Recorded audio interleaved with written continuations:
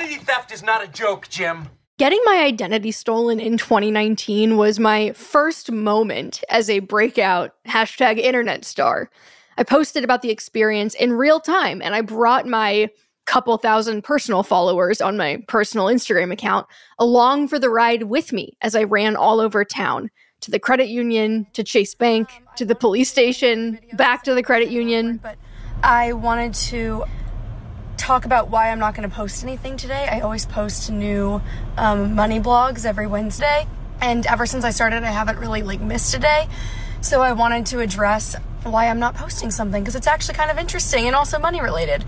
I'm sitting in the bank parking lot right now trying to figure out what I need to do now to get this money back, but it's kind of a mess, obviously, and the time that I was going to spend yesterday writing this blog about oil cleansing and moisturizing didn't happen. So I appreciate your patience, and I might end up just writing a blog about this and what to do if someone gets your debit card information and steals almost 10 grand from you. I'll keep you guys posted. Again, thank you for your patience, and yeah, it's been a day. Today's gonna be a fun little story time. I'll never forget it. It was April 1st, so the worst April Fool's joke in history, and I was running late to a 5:15 p.m. yoga sculpt class after work. So at 5:13 p.m., I'm whipping my car through side streets. I'm trying desperately to make this class not to be late. And as I sped down Henderson Avenue in Dallas, my phone starts ringing over the Bluetooth in my car. So without really thinking about it, I see it's a 214 number, the Dallas area code. So I figured it might be a legitimate person trying to reach me, and I picked up the phone. I was kind of irritated that someone was attempting to reach me at such a chaotic and high-stress time as beating rush hour traffic on the way to a heated hip-hop yoga class. But the person on the other line said, "Miss Gaddy, this is the Southwest Credit Union. Are you traveling?" Ooh, vibe switch. Panic. No, I'm not traveling. Why? What's going on? And she tells me, "Someone's using your debit card in a Walmart in California right now." And I'm like, that's impossible. I have my debit card with me, but okay, can you cancel the card? Now, I had fraud conversations with my credit card issuers before, and so far, this all seemed fairly standard. As I turned into the Core Power parking lot, coming dangerously close to a Ford Escape, and parked, I did the awkward bag lady dance with my purse under one arm, duffel bag of leggings and sports bra dangling precariously from my wrist, match shoved under my other arm, squishing my greasy phone between my right cheek and shoulder. The time was now 5:16 p.m., and I had not yet changed for class. I was distracted, I was stressed, and I was frustrated. She answers, "Well, yes, we can cancel the card, but first I need to ask you a few questions." So I hobble through the door, I mouth sorry to the instructor, and I'm gesturing to the phone, and I scream whisper to her, "Hey, someone has my debit card, I'll be right there." So did you catch the first red flag? Because if this all sounds standard, albeit a little stressful to you, you may have overlooked the first red flag in this story. I did too, considering I totally fell for it. But your bank will almost never call you. I learned this after the fact, when both my credit union and Chase were like, yeah, we don't really make outgoing phone calls like that. But I'm getting ahead of myself.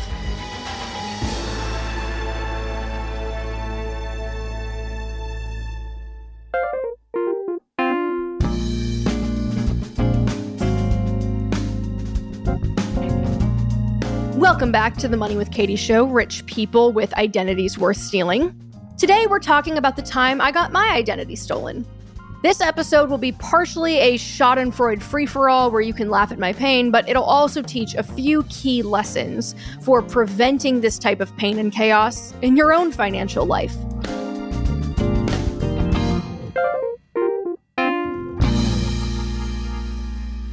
So yes, the first red flag was that the bank contacted me via telephone.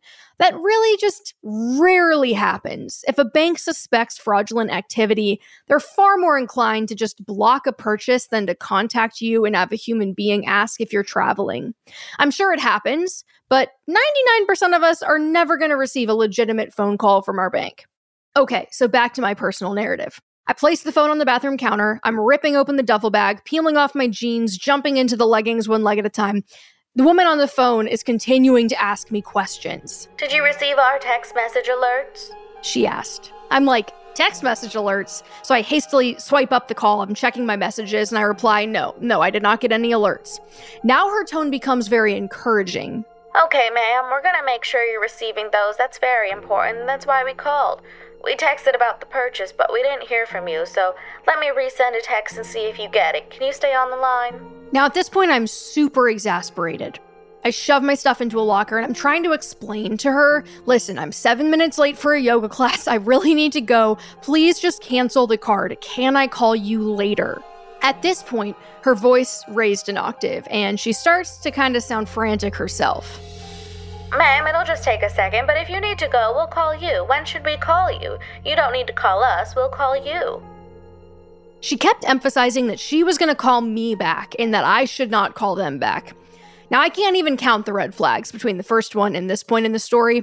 First of all, the complexity and ridiculous back and forth about the text alerts should have raised my antenna. Unless a fraud department customer service rep was making $250K a year, I have no idea who would go to such lengths or want to act with such urgency, like pressuring immediate action from me, to ensure that my fraud texts were turned on. Secondly, the weird insistence on her calling me and not the other way around was bizarre. But unfortunately, I was so distracted by how late I was and how unsuspecting of danger that I didn't pick up on it. I finally managed to get her off the phone after agreeing to check for fraud texts and voicemails after class. We'll continue the story after a quick break.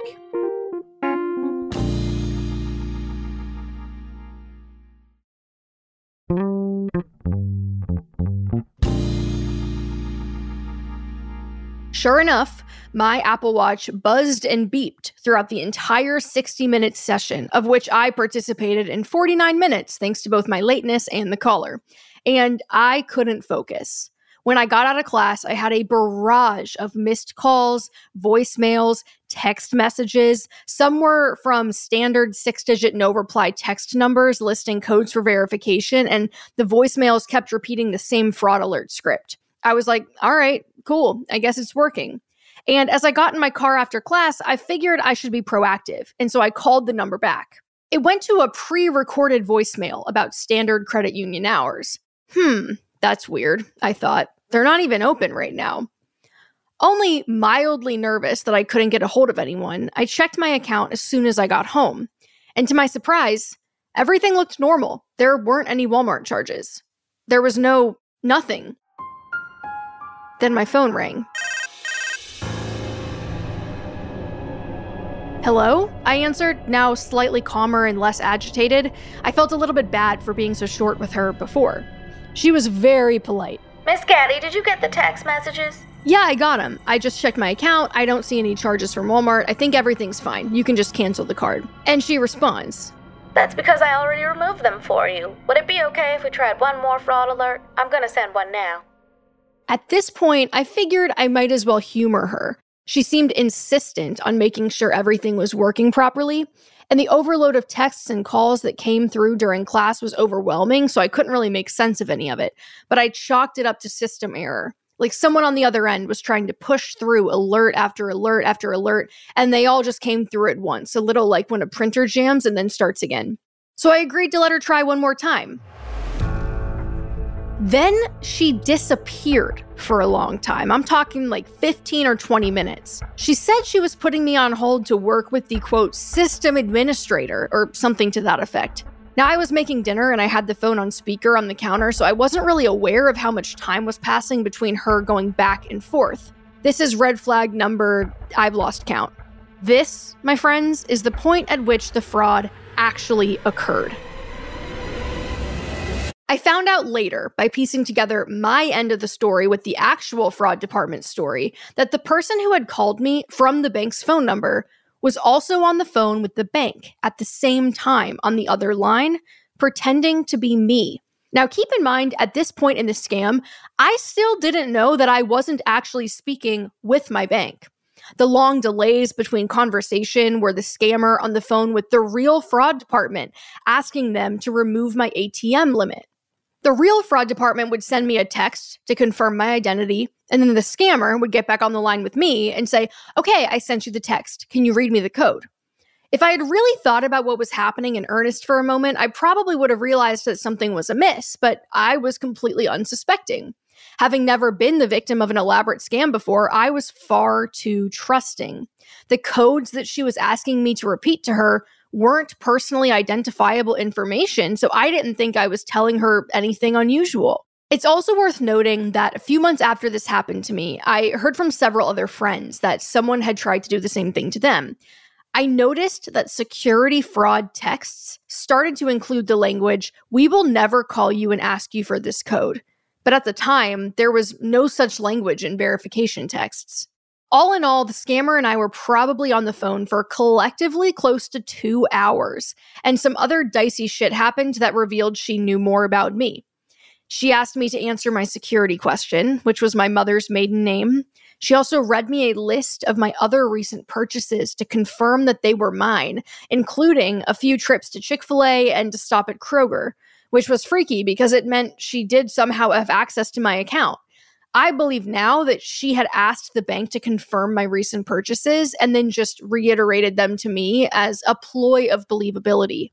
And perhaps the scariest revelation of all occurred when she said something that finally made me suspicious. Remember how she asked me if I wanted her to cancel my card? She offered to send me a new one in the mail. She read my address and asked if that's where I wanted it sent, which meant the scammer had my real address. And then, and this is the frustrating part, she said, "Ma'am, it seems as though someone in California is trying to access the online account. I've blocked all incoming logins, but do you want us to reset your password?" I felt myself start to panic. Oh my God, someone's trying to log into my bank account. So I'm like, yeah, sure, reset it. Just block any logins now. And she goes, "Yes, ma'am, I can, but first I need you to verify the old password. Could you spell it for me?" Now this is where alarm bells finally went off in my dumbass brain. I felt the way I feel when I watch scary movies and they realize the caller is inside the house. Suddenly exposed and in danger. So at this point, I pause. And I recoil from the computer screen. I'm like, wait a second. Who are you? Can you tell me any details at all that confirm you work for the bank? "Oh, ma'am, I'm so sorry, of course." She proceeded to tell me her name, and then, drumroll please, my social security number. She goes, "I'm looking at your file right now. Your address is 1 Main Street, and your social security number is 23. So while I, a moron, was comforted by the fact that this stranger knew everything about me, I should have been panicking. Which brings us to another embarrassingly humongous red flag. Your bank would never, ever, ever ask you or tell you these types of personal details over the phone. Anyone who calls you pretending to be from a bank and asking or telling you personal information about you does not work for your bank. I will ask for your grace, though, as I was a 23-year-old who knew nothing. Luckily, all the bleach from years of dyeing my hair blonde hadn't totally seeped into the soft part of my skull because I responded, "Well, I'm still not comfortable giving you the password. If you know it, you know it. Otherwise, I'll reset it myself. Other than that, is there anything left to do?" Now, she was very quick on her feet. "That's totally fine, ma'am, and don't worry, we're setting a trap on your account tonight to log the IP addresses of anyone who tries to log in. So don't try to log in, otherwise it'll catch yours." So she told me she'd follow up with me in the morning. Now, I can't decide what's worse, that I believed this fraud department employee was of the $250,000 per year variety, or that I actually didn't look at my account. Come to find out later, over the next 12 hours, a fraud ring in Houston was withdrawing $8,000 from my checking account in $400 increments from ATMs all over Humble, Texas. But I didn't find this out until the next morning at 10 a.m. when I finally logged into my bank account to see that half of my life savings was gone. Now remember, at this point, I still thought this woman actually worked for the bank. In my mind, she was just an overzealous employee who did not do her job correctly and allowed me to get robbed blind. When I say I sped to the credit union so fast I practically teleported, Luckily, it was just down the street from where I worked, so I asked to speak to the branch manager. I went full Karen mode, like square tip French manicure, jabbing one finger at a time onto the reception desk, and instant haircut transformation. So I walk in and I said, "Hey, listen, someone from your fraud department last night told me that someone was using my card in California. They said they blocked it, and yet my account has been bled dry. You have to help me." And at some point in rattling off my plea, my voice had cracked and I had started to cry.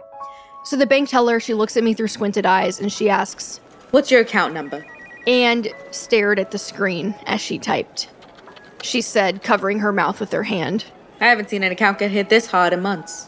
I choked out a small sob. So what's happening? How do I get it back? "Listen, you need to file a police report. This is a felony, and in order to get reimbursed, you're gonna have to prove to Visa that you didn't withdraw this money yourself." Hold the phone. You're telling me I've just been robbed of nearly 10 grand and now it's on me to convince Visa that this isn't some elaborate scheme? But first, She continued. can you show me the text you received? I threw my phone across the desk at her and she tapped through them. More squinting. She goes, I mean, yeah, that's us. and I'm like, okay, so if your fraud department didn't catch this, sorry, but what the f? At this point, my tears had subsided and I began to feel righteously indignant. What kind of operation were these people running? I'm sorry, I really don't know what happened. She shrugged. Am I going to get my money back? I asked, hopeful. Honestly, ma'am, I don't know. You need to go file the police report. I took the paperwork, experienced another wave of stress tears, and searched the closest police station in Google Maps. Filing a police report will put things in perspective real quick, though, and the cop I worked with wanted me to know that, badly. I couldn't really speak without my voice cracking as I tried to explain to him what was happening, and I could tell he was kind of annoyed.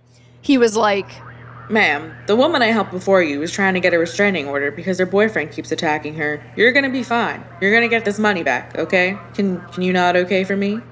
I fervently nodded. Even though I could tell he thought I was a spoiled brat, I appreciated his assuredness after the bank teller basically shrugged off my question with an indifferent, I don't know. The next 5 days were a blur of bank visits, frantic Google searches, and firing off texts to older friends asking for advice. All of this went down on a Monday, and by Friday, I had my money back. But it was the longest 5 days of my life. The first afternoon, in the aftermath of realizing I had been defrauded, was when I began to realize the person who had called me did not work for the bank. I replayed the conversation in my head hundreds of times, feeling increasingly violated that she knew so much about me. I felt dirty and exposed and vulnerable. It's hard to explain how it feels until it happens to you. I was also angry at myself for being stupid and overly trusting. I was disgusted at the woman and her counterparts who had done this, partially because she was so sweet and calculating in her approach. At the end of the day, I did feel like an idiot, but I was comforted in a twisted way that the actual fraud department had been fooled too. It took several visits to the local branch before the fraud manager and I realized fully what had happened. They called it a middleman scheme, but frustratingly for the first few days, the bank was convinced that I had malware installed on my phone and that that's how the fraudulent caller was reading the text messages. But after we cross-referenced the timestamps on my phone calls and the phone calls the scammer was placing to the real fraud department, we realized it was happening concurrently. The person in the real fraud department who lifted the ATM limit had an interesting story to tell, confirming the long pauses and weird silences between text message verifications and the scammer's inability to correctly answer my security questions. And yet, despite the red flags raised on the real fraud department's side, they eventually relented because the woman knew the text message codes that I had read to her. Eventually, Visa, not the bank, reimbursed me, and I promptly withdrew the reimbursement and the remaining amount in the account and deposited it into my Chase account. Sorry, I had to explain to the teller as I asked them to fully cash me out. I just can't risk it again. I no longer trusted the fraud department at my credit union. Now, this is a shame because credit unions are often a great local alternative to big banks, and sometimes they offer great perks that big banks don't. I know mine did. But after my experience, I was convinced someone employed by Chase wouldn't have fallen for something like that. Because although I had fallen for it, the credit union themselves admitted that this woman could not answer my security questions, and they still did what she asked them to do. Not to mention the fact that I could tell from her voice that she was a much older person. Our voices sounded very different, and I knew the bank at least had my age on file. When the voice was coupled with all the other oddities about the caller, like long pauses and shuffling papers and the inability to answer the questions, I believed it should have raised more of a red flag on their end. And you know what's even more frustrating? When I cashed out nearly $15,000 in a cashier's check, nobody even ID'd me. I simply said, "My name is Katie Gaddy, and I need to empty my account."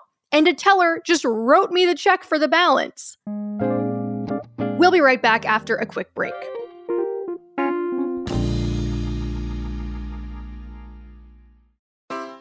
Take your business further with the smart and flexible American Express Business Gold Card. It offers flexible spending capacity that adapts to your business.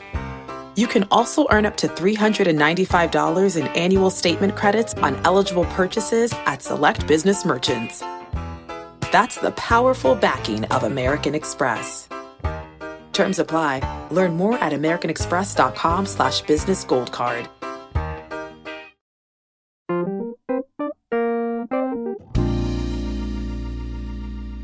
And of course, we can't forget the part where I played Nancy Drew.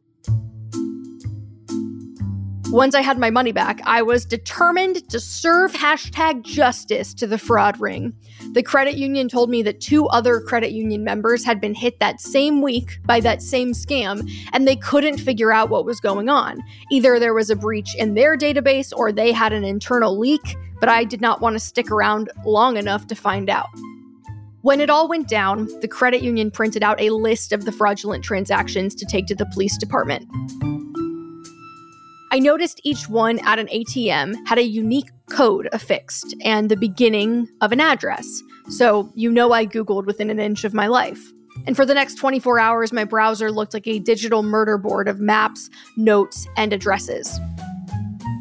Once I was satisfied that I had found the place where all my money had been withdrawn, a Wells Fargo in Humble, Texas, I called the branch. And it took a few tries to get someone on the phone, but then I launched into my story. I resumed Karen mode. And so the point is, I finished. Someone stole thousands of dollars from me, and they did it at your ATM. And I have a police report, and I want your ATM footage. The guy on the phone is like, "Ma'am, we really can't release that without a court order." I was so tired of being called ma'am. "Fine," I replied. "Then I'll get one." But then I didn't, mostly because I just wanted it to be over. I figured with an amount close to $10,000 and a few other similar hits in a proximate time frame, Visa would give enough of a shit to look into it, but it turns out they are up to their ears in money and they don't really investigate this kind of stuff. The result, if you get defrauded, you'll probably get your money back, but whoever did it probably will not be caught.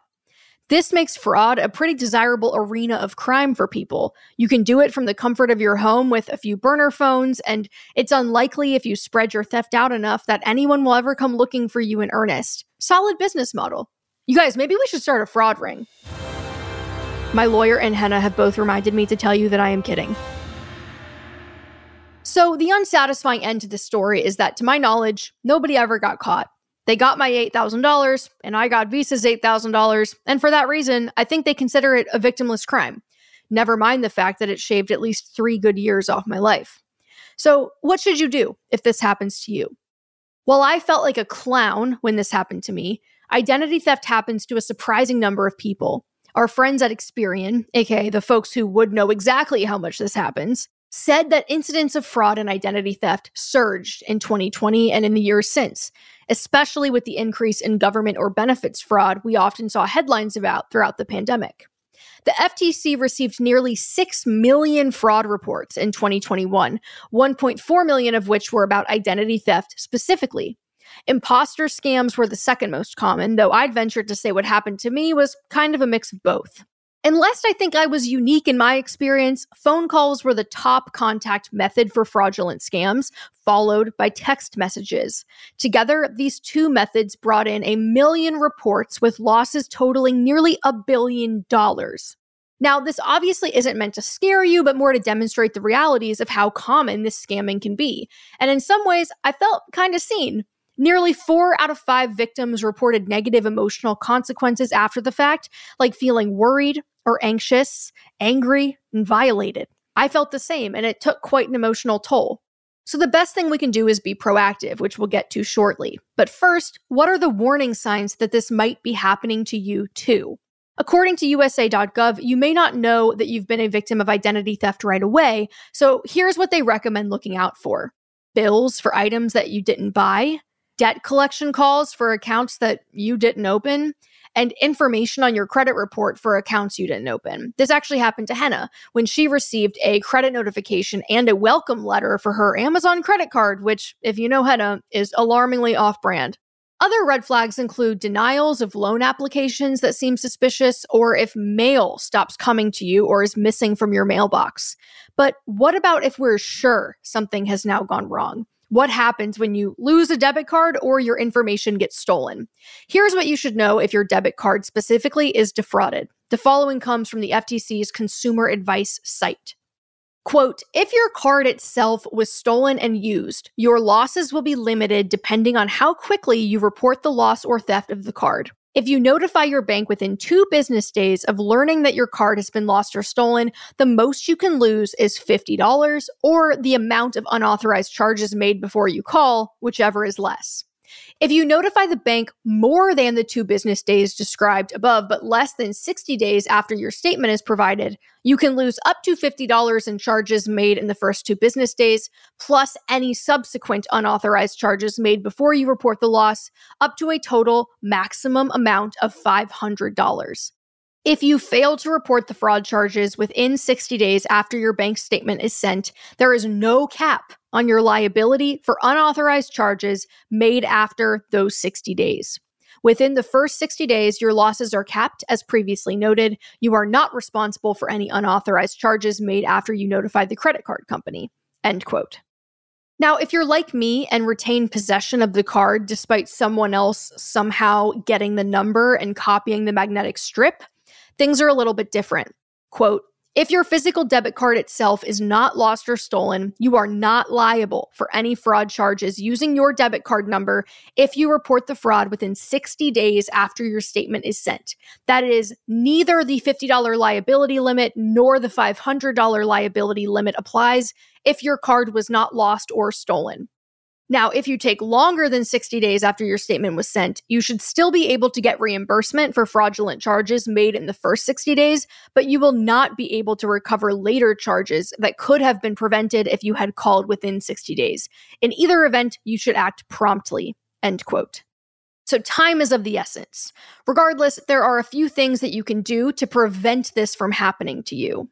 The first is to cut up your debit card. Just kidding. I know that's extreme, but you may want to stop using it. I'm still not really sure how mine got defrauded because I was always very careful with it. I only used it in places where I could see the point of sale system. I didn't use it for gas or other online purchases or places that are kind of notorious for being sketchy, and sticking to relatively safe-seeming businesses. I mean, shit, what's more stable than a Fuzzy's Tacos? Realistically, you'd be better off leaving your debit card at home and only paying for things with cash or a credit card. Credit cards are far less scary to get defrauded because the credit card companies really just wave their magic wands and make the purchases disappear. So there's no physical transfer of your funds until you pay the bill, which you can personally vet for accuracy before you do so. Maybe the bigger thing, particularly when it comes to identity theft, is putting a freeze on your credit reports. Now, this part might actually be more important, particularly when it comes to identity theft. Put a freeze on your credit with the 3 major bureaus: Equifax, Experian, and TransUnion. These 3 companies create your FICO credit score, and they are the entities that lenders and credit companies contact before extending you a line of credit. So if someone has all of your personal information, like your address and your social and like everything that this fraud group knew about me, they could theoretically buy a car or open a credit card in my name. Now, if someone opens a credit card in your name, runs up the charges, and then never pays it off, your credit is affected and the delinquency hurts you. By placing a freeze on your credit with the major bureaus, you block all incoming requests for credit. This was a huge thing for me after the fact because I knew they knew everything about me and I was nervous that they were going to try to use my credit to open a credit card. You can navigate to the sites for the bureaus and you can request a freeze. It's pretty straightforward. They'll give you a long PIN that you need when you want to remove the freeze. So you want to make sure you hang on to that, but you'll use the PIN to unfreeze the credit for the day or two when you are actually applying for credit yourself. You'll basically put a permanent freeze on the credit with all 3 bureaus and then only unfreeze it temporarily when you need to apply for more credit and then refreeze it. This is generally considered the safest best practice to avoid unwanted credit applications from fraudsters. Another thing that you can do is sign up for bank push notifications and or use a purchase aggregator app like Copilot that you can check daily. After this happened, I signed up to get push notifications from all my banks and credit card accounts when any transaction occurs that's over 1 cent.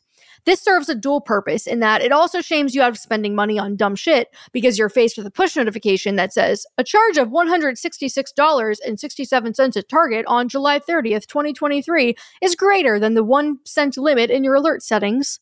I wish I could program it to append stop going there, but I actually did catch fraud on my Discover card once this way. When my phone began lighting up one Friday morning with $200 at Old Navy and then $300 at Bass Pro Shops, I knew something had gone terribly wrong because if I was going to spend that much, it was going to be at Lululemon and not Bass Pro Shops. So I called Discover and within minutes, the purchases were erased, the card had been canceled, and it was just far less drama. Another thing is don't answer phone calls from numbers you don't know and urge less tech-savvy family members not to either. The fraud ring that called me had faked the caller ID to appear as the bank's phone number. Even if you have your bank's phone number programmed into your phone, do not answer it. Let them leave you a voicemail and then call the number back after verifying it is correct. There's no way for them to rig it so that you call back their fake phone number. If you dial the bank's number, it will actually go to your bank, a la the way I actually heard the real bank's voicemail when I tried to call them back. On that note, consider paring down your social media and hiding any public data that would help someone figure out your answers to security questions. Pictures of you with your first car, your high school, and therefore high school mascot linked to your profile. Even having your family members listed can be a dead giveaway for mother's maiden name. Hell, deactivating your entire Facebook profile might actually be the best course of action if you don't use it anyway. Should also consider using different passwords for everything, especially financial information. Gone are the days of the scruffy 1234 for every password. You don't have to use crazy long passwords for your New York Times subscription, but for banking, investing, insurance, those types of things, I would definitely recommend using a random password generator and creating different 16-digit passwords for every account. Why? Because think about what would have happened if the fraud ring who targeted me did get my password somehow. At the time, I used the same password for all of my bank accounts. They would have gotten access to everything. It wouldn't have taken long for them to bleed me dry. By using complicated and impossible to guess passwords and a different one for each, you build a pretty high firewall around yourself and your assets. Password managers like LastPass and 1Password tend to work well for this. And then keep an eye on your mail. As USA.gov shared and how Henna noticed that she herself was being targeted, it's imperative to know what's being mailed to your address, or the opposite, the lack thereof of financial statements or documents. If you're a millennial listening to this, maybe you're also thinking of your baby boomer or Gen X parents who might still request a lot of paper mail versus those electronic statements. So consider sharing this tip with them. And don't forget to place a hold on your mail if you know that you're going to be away from home. On that note, be cautious with public Wi-Fi networks. That is to say, maybe don't log into your Bank of America account in a Starbucks on public Wi-Fi. I have been notoriously pretty bad about this because in some ways it feels like overkill, but public networks do expose you to a lot more risk than your private home network. And some final takeaways. In the months that followed this incident, I received more DMs than I'd ever expected that squarely fell into 2 categories. The first was someone telling me that this had happened to them or someone they knew before, with grandparents being especially vulnerable. The scheme I heard about most was a fraudulent caller identifying someone's grandparent. And I mean, think about it. All they'd have to do is look you up on Facebook, read through a few comments to isolate sweet grandma or grandpa, calling them and then pretending to be the police. They would say that their grandchild was in jail or had gotten into a car accident or that the kid had requested the police not to call their parents.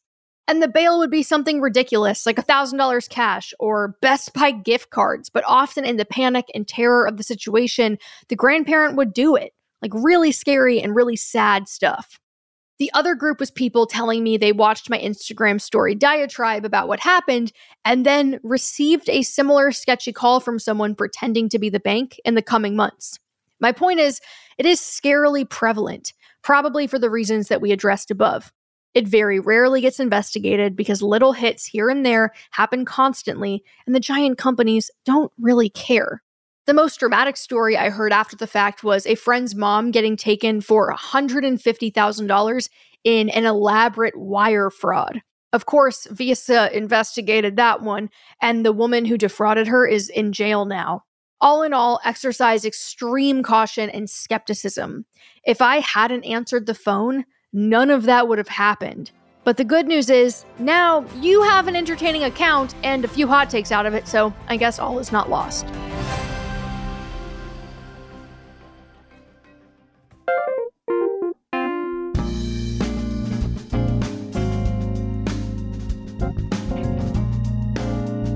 That's all for this week. I will see you next week, same time, same place on The Money with Katie show.